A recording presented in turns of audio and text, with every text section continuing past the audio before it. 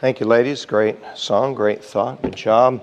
Go ahead and get in your Bible, if you would, to John chapter 14. John chapter 14. If you don't have a Bible with you, there'll be one near you. We'll be on page 794. John chapter 14. I appreciate our singers picking the kind of music they pick. The church is not supposed to sound like the world. I don't understand how people don't get the basic concept that the world, you can gripe about it getting worse and worse and how wicked it is out there, out of one side of your mouth, and then out of the other side of your mouth want to sound just like it. There's something wrong there. And I appreciate that song, the thought, and I think that echoes not just my heart, but the heart of many of you here today. We want our life to bring glory to Christ. Amen. We have now for quite some time been on Sunday mornings talking about things that Jesus exclusively said to his disciples. Sometimes he spoke to lost people exclusively. Most of the time he spoke to a crowd that was a mixture of his disciples and those who did not yet believe. But on occasion he spoke just to his disciples. People who believed on him, people who wanted to learn of him. That word disciple actually simply means learner.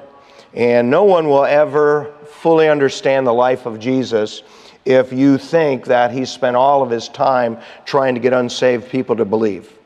That was his purpose. He came to seek and to save that which was lost. He came to die for the sins of the world. And he did spend some time trying to reach people. But he also spent some of his time trying to help his disciples, to teach them how to live, teach them how to prepare for eternity. And I think one of the reasons you're here this morning is you would like to know what Jesus taught his disciples. I know I would. Jesus Christ, the same yesterday, today, and forever. That is what the book of Hebrews says. And so whatever it is Jesus said at that time to his disciples, you can bet that under similar circumstances, he would say the same thing today. Last week, we talked about Jesus telling his disciples they'd do great things because of his intercession in heaven for them and because of the Holy Spirit living in them. And we spent time talking about what Jesus actually meant when he told them that they would do greater things than he did because he went to his Father. We were encouraged and we were reminded that by grace, all true believers in Jesus can do something that God would consider great. And if you remember then, we spent some time talking about how it is a great thing in God's sight to continue to love him despite the temptations and difficulties we might face in life. We talked about it being a great thing in God's sight to be part of some combined effort for spiritual work in our world. We talked about how it is a great thing in God's sight to choose to have a positive impact on the people around us in their life. And though most of us will likely not do anything this world would consider great, all of us who know Jesus Christ, who believe on him, can, by his grace, do something God would be considered great. As we get to our thought today, there are few words that are more twisted in our culture and more powerful than the word love. It is a powerful word for good when it is used rightly. It is a powerful word for evil when used deceitfully. And though love includes a feeling at times, real love is much more than a feeling.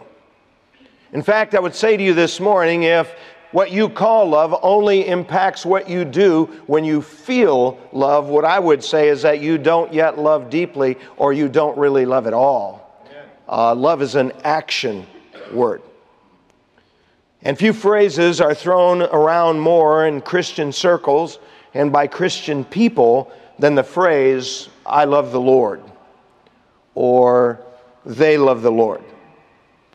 See, people talk about loving God, but they rarely think very deeply about what that means.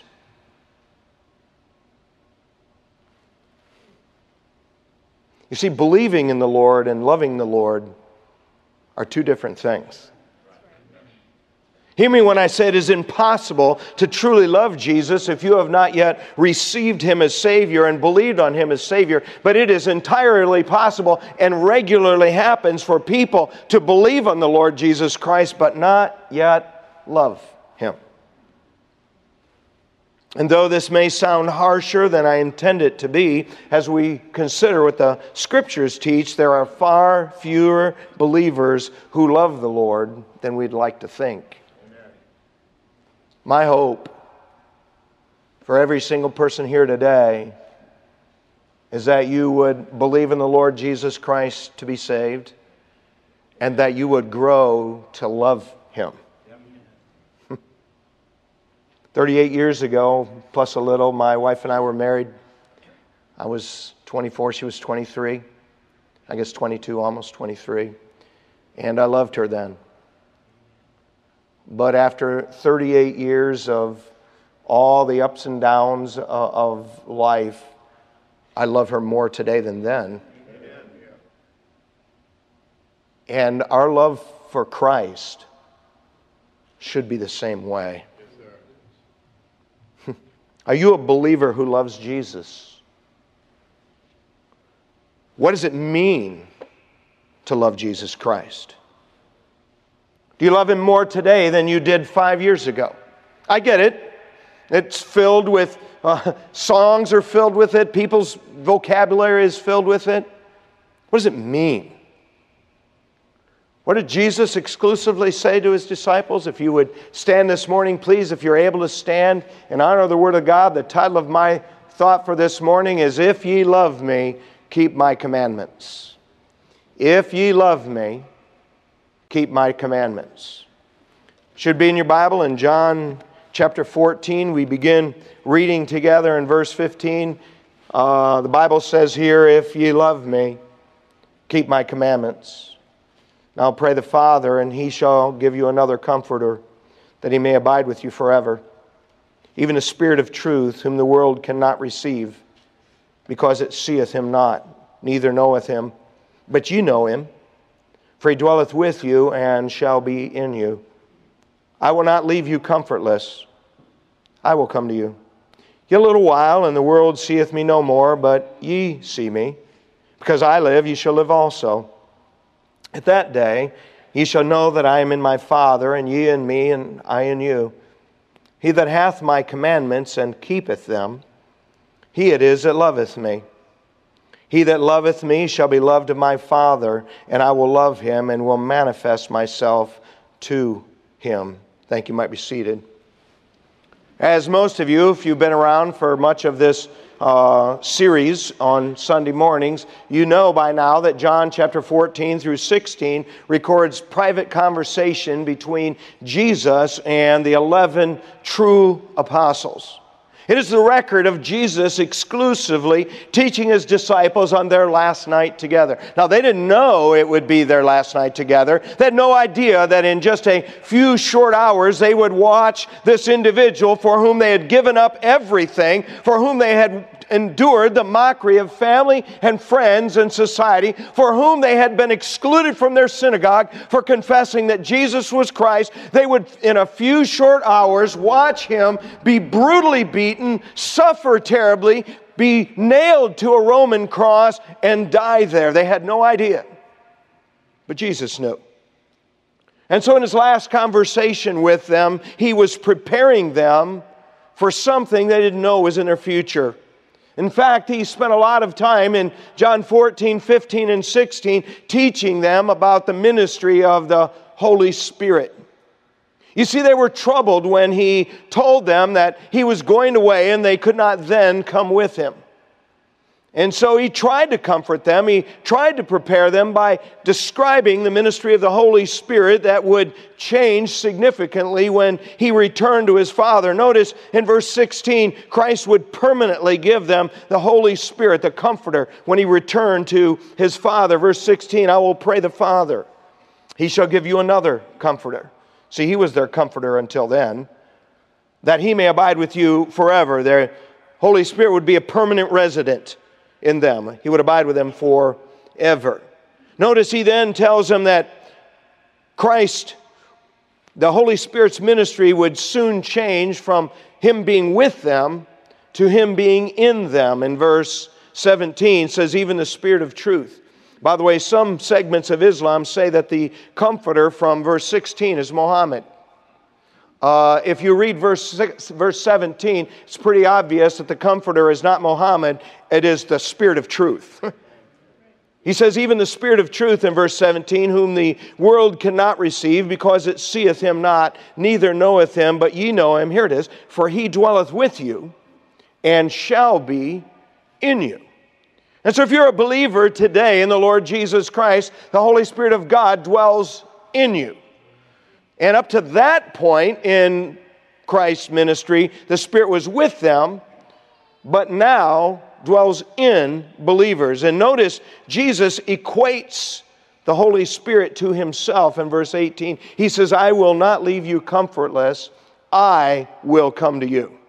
By the way, that's a really strong statement. A lot of people don't like the idea that our Creator has revealed Himself to mankind as a triune being, as God the Father, God the Son, and God the Holy Spirit. A lot of people, they don't like that doctrine. They reject that doctrine. But here, Jesus personally equates Himself with the Holy Spirit. In fact, the Holy Spirit isn't simply the power of God. The Holy Spirit is a person. And in verses 16 and 17 that we just read together 5 separate times, He is called a He or a Him. Now, in this last conversation with them, Jesus also, on 3 occasions, spoke directly about evidence of their love for Him. Ever known a child to say, I didn't eat the cookie, and they got chocolate around their mouth? If you like to watch crime shows, I think we're pretty familiar with the fact that there's evidence left on a crime scene if something happens. Please hear me when I say what Jesus is about to teach His disciples and to teach you and I this morning is that when any of His disciples genuinely love Him, there's evidence of that being true.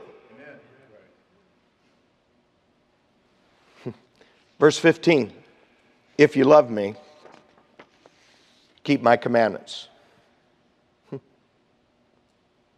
By the way, there's evidence when someone is a true believer. Amen. It is impossible for the Holy Spirit, God Himself, to live in a human being and that not give any evidence. A true believer in the Lord Jesus Christ has a heart that has been changed. 2 Corinthians 5:17 says, if any man be in Christ, he's a new creature. Old things are passed away. Behold, all things are become new. I'm not arguing that every believer changes to the same degree, but every true believer has been changed. In 1 John, it talks about any true believer, evidence of your belief is love for the brethren. We could spend a whole message on that. I will just say this, as if you say you are a believer in the Lord Jesus Christ and there is no evidence of that in your life, something is wrong. And just like there is evidence in the life of a human being in whom Christ truly dwells, there is evidence in the life of a believer who loves Jesus. Amen. We read verse 15, if ye love me, keep my commandments. I think we all understand that saying we love someone is easy. Now, to some here who are not Bible readers, that statement probably catches you a little bit off guard.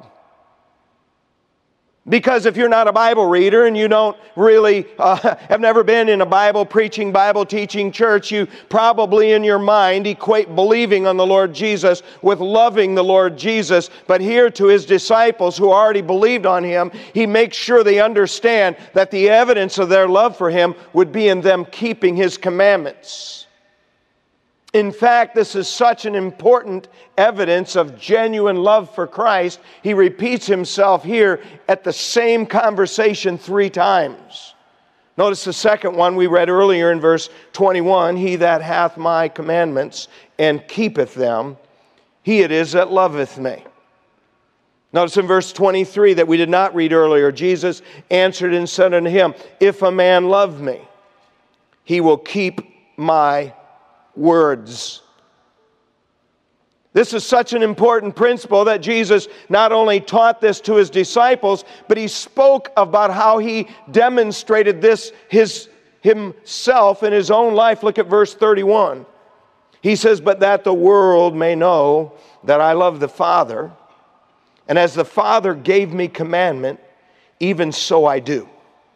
Arise, let us go hence." Notice Jesus demonstrated his love for his Father by his obedience to his Father. See, Jesus didn't just say he loved God his Father. He demonstrated his love for God his Father by obeying his Father's commandments. Hear me when I say true love is always an action word of some sort. It is more than just a feeling, though it does include a feeling at times. I hope you understand this morning that obeying Christ is more than just the snapshot we see of people's lives in the hour or so we assemble together. Amen. See, sometimes we make the mistake of thinking that if someone doesn't demonstrate their love the way we demonstrate our love, they therefore do not love. That's wrong. By the way, I hope you're someone who's a reader. I hope first and foremost you read the Bible. But I hope also that you will be someone who becomes a reader of good books. We've got a lot of them in our bookstore. One of the books that's in there that's a great practical help is a book called The 5 Languages of Love. And at the root of that book is this whole idea that a lot of people haven't really grasped, that not all of us who love express that love the same way. And sometimes we will find ourselves guilty of thinking that someone, or our spouse, or our children, or our family, or our friends, or someone in the church, that they don't love us because they don't express that the same way we do.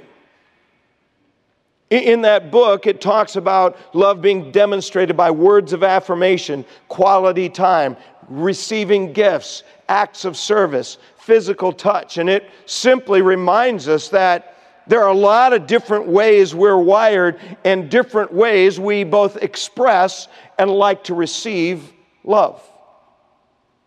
And by the way, it's not our subject this morning, but some here, you would appreciate your spouse and family and friends more if you simply come to recognize they don't always express or receive love the same way you do. But hear me when I say this. If our true love for people is expressed in different ways, it only makes sense that our love for God would also be expressed in different ways. But Jesus Christ himself makes clear that all of the true expression of love for him is funneled through our obedience to his commandments, our keeping of his commandments. Now, you might think that is pretty tough talk. By the way, some of the Bible is difficult to understand. It's meat of the word. Other parts of the Bible are meat of the word because they're not difficult to understand. They're hard to practice. And this is meat of the word, not because it's difficult to understand, but when Jesus says, "If you love me, keep my commandments," that's tough talk to most of us. Amen. You see, those who truly love Jesus keep his commandments.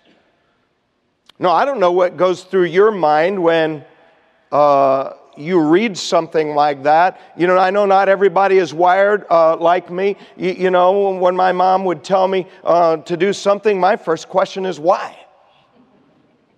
And then whack across the face. I'm not saying that that's the best way to answer that question, because I said so. You know what? That works for some kids, but it doesn't work for me. I'm someone who always has a lot of questions, and when I understand something, it really changes how I respond to it. And so read this statement, and it generates a lot of questions. It generates questions because I know that Jesus taught the greatest commandment in the Bible to be to love the Lord our God with all of our heart and all of our mind and all of our soul and with all of our strength.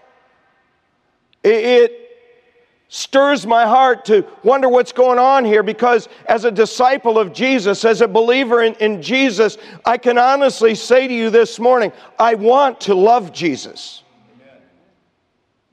I really want to love Him. And by the way, if you are somebody who says you're a believer in Jesus and you have no desire to love Him, you're probably not really a believer in Jesus. And so it just generates questions in my mind. I mean, what does it mean to keep? If you love me, keep my commandments. He that hath my commandments and keepeth them, he it is that loveth me. If any man love me, he will keep my words. What does keep mean? Or what did Jesus command? I mean, those are pretty good questions, at least in my mind. Now, we could spend weeks in the subject because Jesus' commandments address every area of our life in some way. His commandments touch on our relationship with God. They touch on the spiritual realm. We're to love God. We're to keep His commandments. We're to pray. We're to read His Word. His commandments touch on our relationships in our home. We have roles that were designed for us as husbands and wives and parents and children. His commandments touch on our morality. He taught us to be morally pure prior to marriage and morally exclusive after marriage. His commandments touch on the value of life, whether that human life is still in the womb of its mother or whether that human life has no value at this point to society. There's a value of human life that is commanded in the Word of God. His commandments touch on our relationship with one of His churches.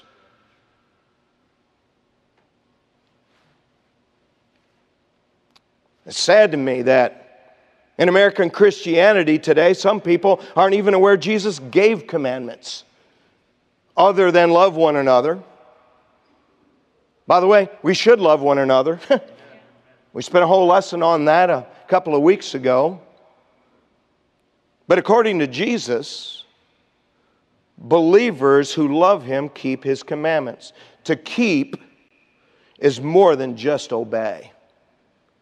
To keep is to obey, but also highly value, to guard, to hold fast.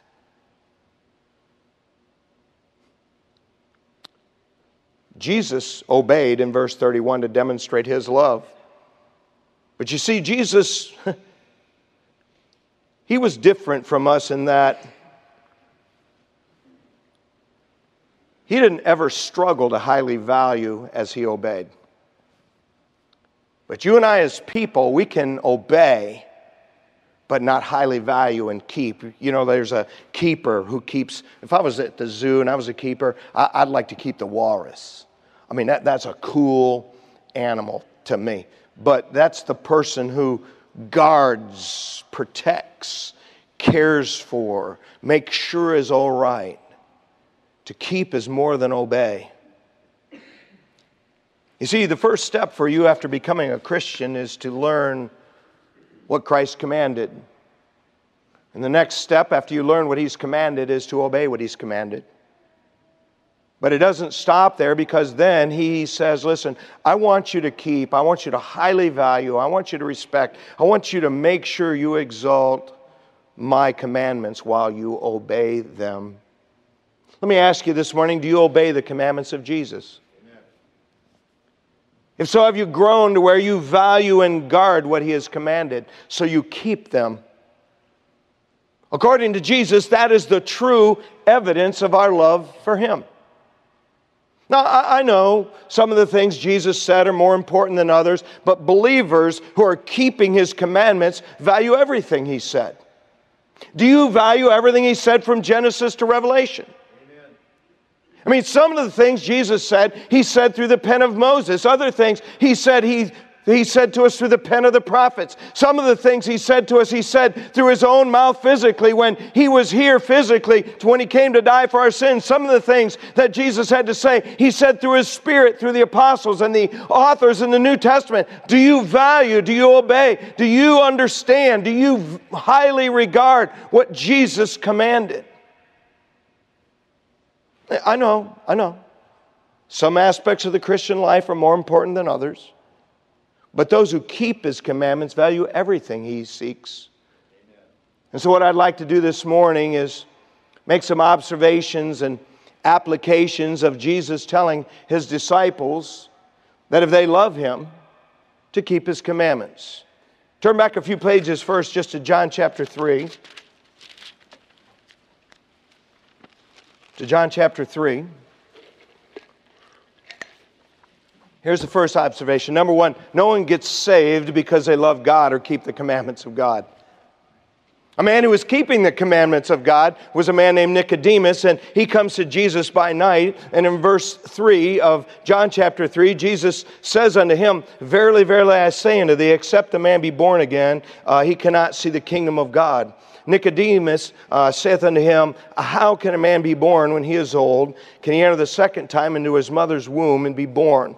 Jesus answered, Verily, verily, I say unto thee, except a man be born of water, that's his natural birth, of his mother, and of the Spirit, that's his second birth, the new birth, says he cannot enter into the kingdom of God. That which is born of the flesh is flesh, that's the first birth of water. That which is born of the Spirit is spirit, that's the second birth. Here's a command, Marvel not that I said unto thee, ye must be born again. See, people live forever and they're forgiven because they're born again. Born from above, born of God. It's something we must do. In fact, if you're not born again, Jesus said you won't see the kingdom of God. Now hear me when I say you don't need to know the terminology to be saved. You don't even need to understand the terminology to be saved. But you do need to have the salvation experience to be saved. You see, being born again, we read how it is born of the Spirit. The new birth process begins by the Spirit of God convicting a sinner of their sins. By the way, that's how you know when you're talking to a child whether they're actually ready to be saved or not. Have they been convicted for their sins? That is the work of the Spirit. It continues then when some sinner who's been convicted for their sins and their guilt before God comes to recognize that Jesus Christ paid for their sins on the cross, He died for their sins, and He rose again from the dead. And then you accept that. See, true believers have a natural birth, water of their mother, and a spiritual birth, new life from the Holy Spirit. Have you been saved? Have you been born again? Being born again is not baptism. I can't tell you how many hundreds of times that I've knocked on someone's door and asked them if they'll go to heaven when they died, and they said something like, well, I was baptized at such and so a place, or I was baptized at such and such a date. Listen, baptism never saved anyone. Say, what does it mean to be born again? In fact, we're specifically told. Go back a few pages to John chapter 1.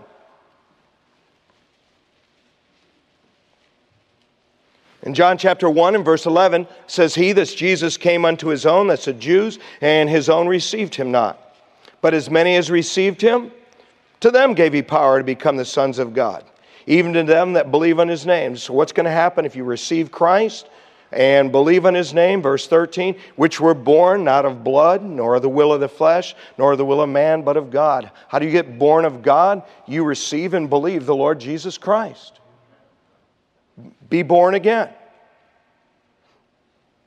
Now, people always flippantly throw the phrase around, I love God, but it is never thrown around more flippantly than when thrown around by someone who's trusting their religion or their good works for eternal life. Amen. Trusting Christ gives you eternal life. By the way, if you're here and you're not saved, today's a good day to be saved. Amen. This church, no church can save you. Me or a priest or a cardinal or any other bird you can name in addition to the Pope cannot save you. Amen. Jesus Christ is the Savior. And today's a good day to receive Him. Secondly, if you go back in your Bible to Matthew chapter 5. Now I'm told there are 1,050 commandments in the New Testament. I've never counted them. To be honest with you, my problem has never been the commandments of the New Testament I don't know. My problem has always been the commandments I'm aware of and don't keep. Or keep, but don't keep them with all my heart. See, not only no one gets saved because they love God or keep the commandments of Christ. Secondly, Jesus has more commands for his disciples than for them to love one another. And we could spend weeks and weeks on this, but Jesus said some things while he was here. And let me ask you, do you obey these? Do you highly value and guard them? And I purposely picked some things that cover a pretty wide spectrum. Because just like when it comes to love for people, we like to think that someone doesn't love if they don't love like we love, if they don't express it like we do. We tend to think when it comes to God that if people don't value the part of his commandments that we value and do best at, then therefore they don't love God like we do.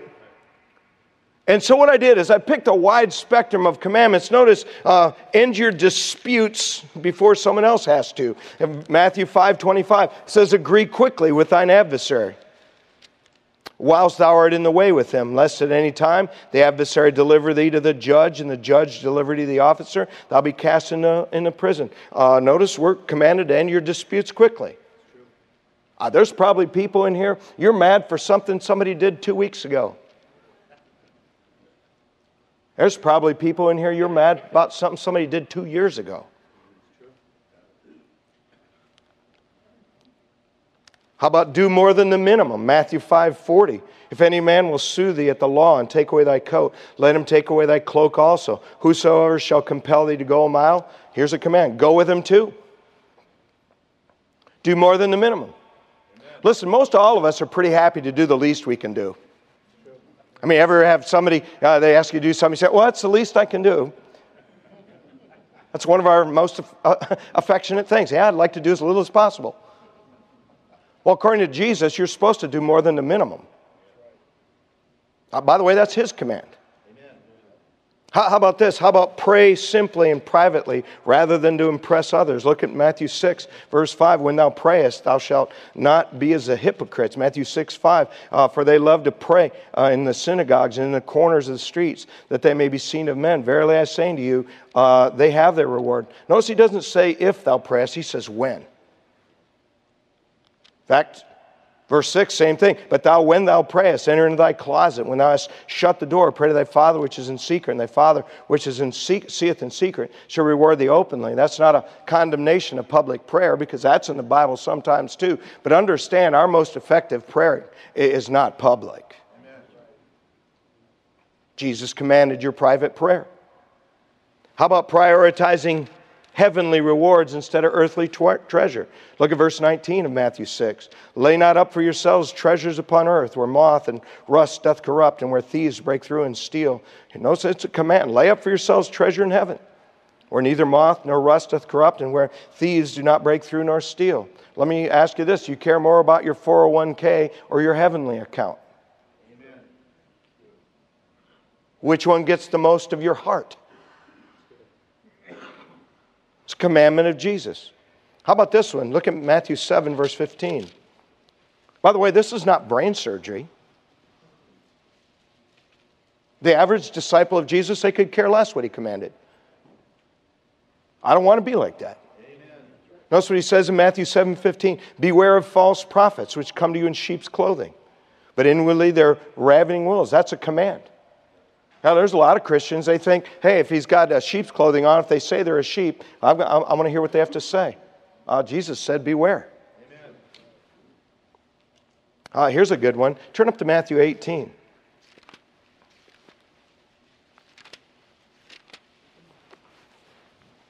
But by the way, every commandment of Jesus matters. Can I just say out loud what you think and I do? There's some commandments of Jesus I like better than others.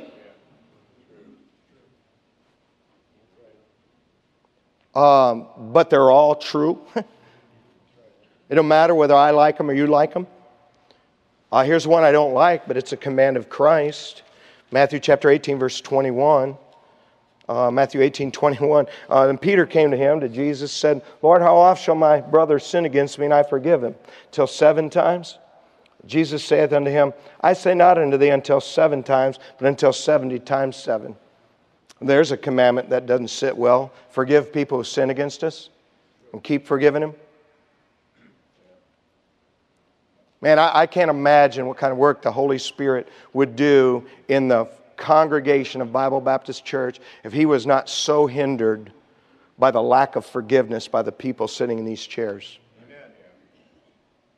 Amen. How about this one? Matthew 23.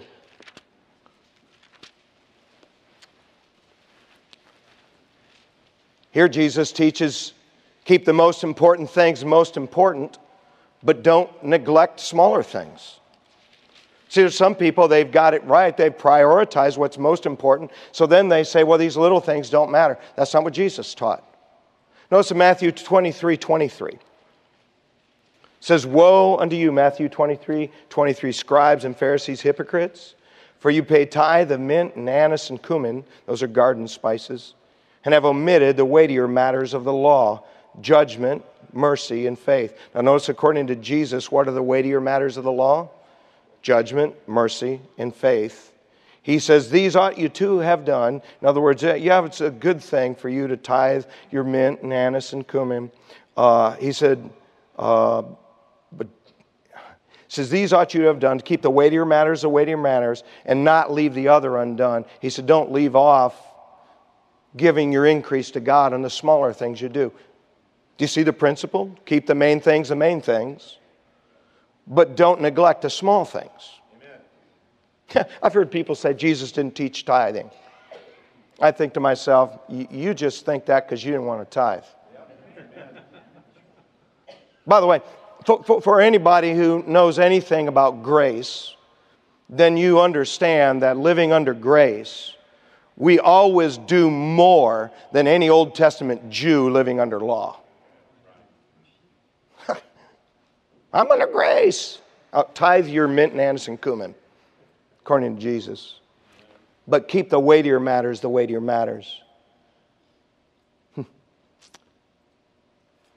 Go up to 1 Peter. I've got a whole big list of commandments. I don't know why I put so many on there. I knew I'd never get them done. I hope you understand, sometimes when I'm preparing messages, part of what I'm preparing is for me. And then, hopefully, by the grace of God, by the time I speak it to you, I've sorted out the things that were specifically for me to bring to you, the things Christ wants you to hear. Those were commandments while Jesus was here. By the way, if you obey these commandments from Christ Himself, good. But those who love the Lord not only obey them, they value and guard those things as well. Do you? See, after Jesus returned to heaven, He continued to command His disciples by His Spirit, do you obey these? Do you highly value them? How about this one in 1 Peter 1:15? It says, but as He which hath called you is holy, be ye holy in all manner of conversation. Because it is written, be ye holy, for I am holy. By the way, that's a Bible process. Amen. He establishes a Bible principle, taking literally the Old Testament. God says, be ye holy, for I am holy. And He takes that literal Old Testament statement and He applies it to New Testament Christians. And He tells them and He commands them to be holy in all manner of conversation. All the way we talk, all the way we behave, it ought to be holy. Go up to chapter 5 of 1 Peter.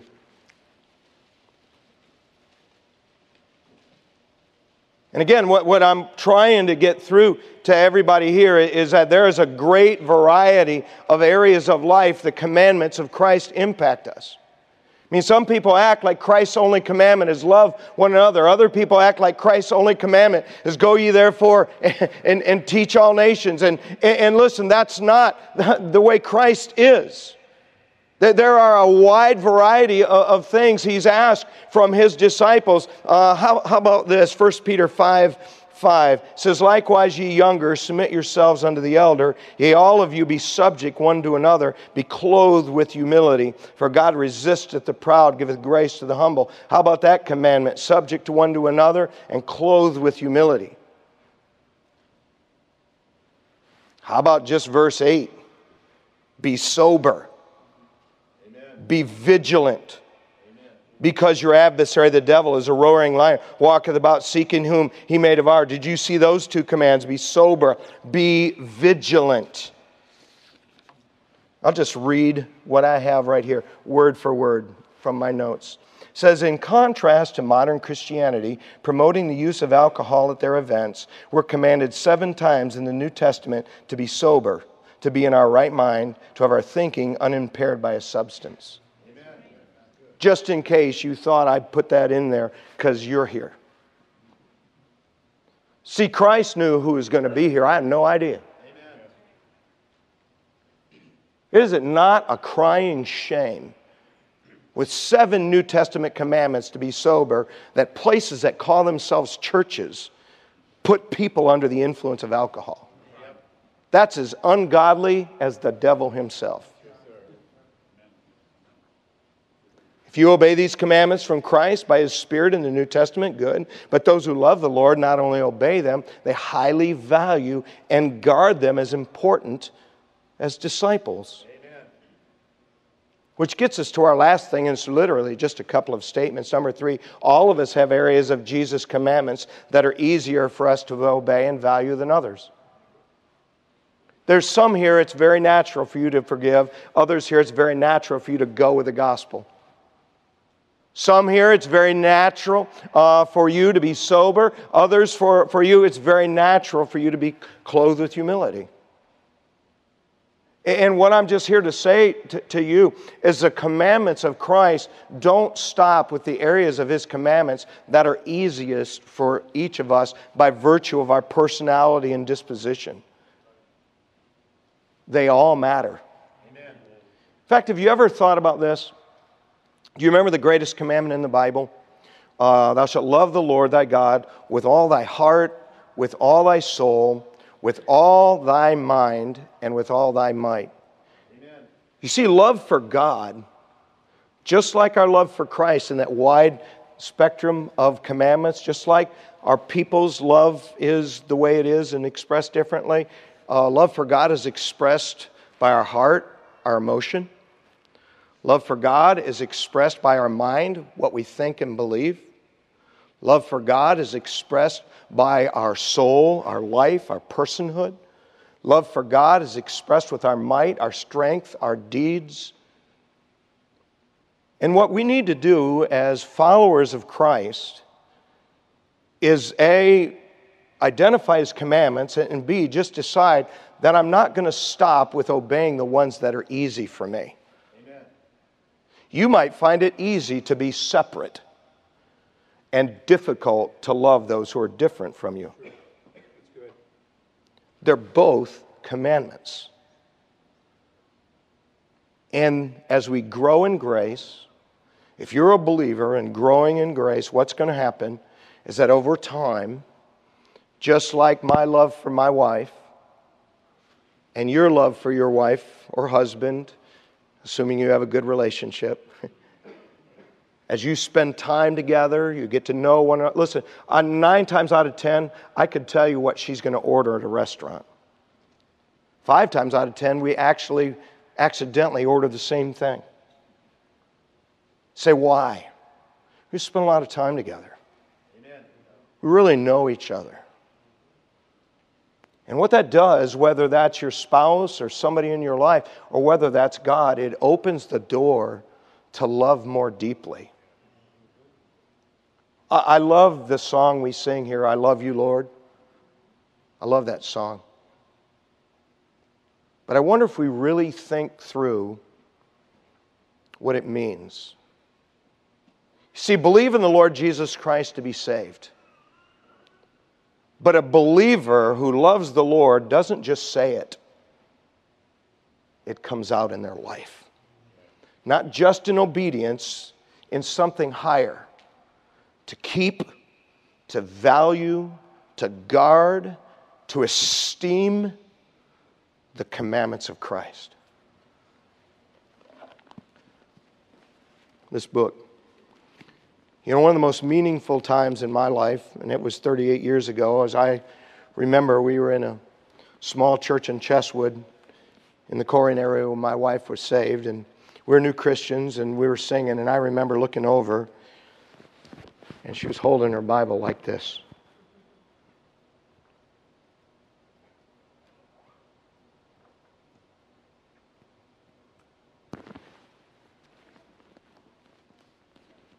If you love Christ, nobody has to stay on your back to do what you're supposed to do. It's not necessary.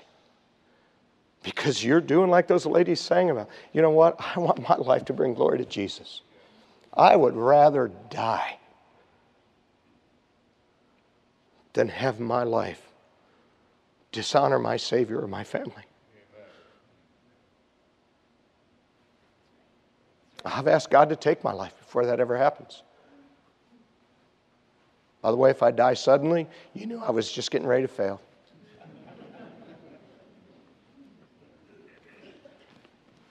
Jesus said, if ye love me, keep my commandments.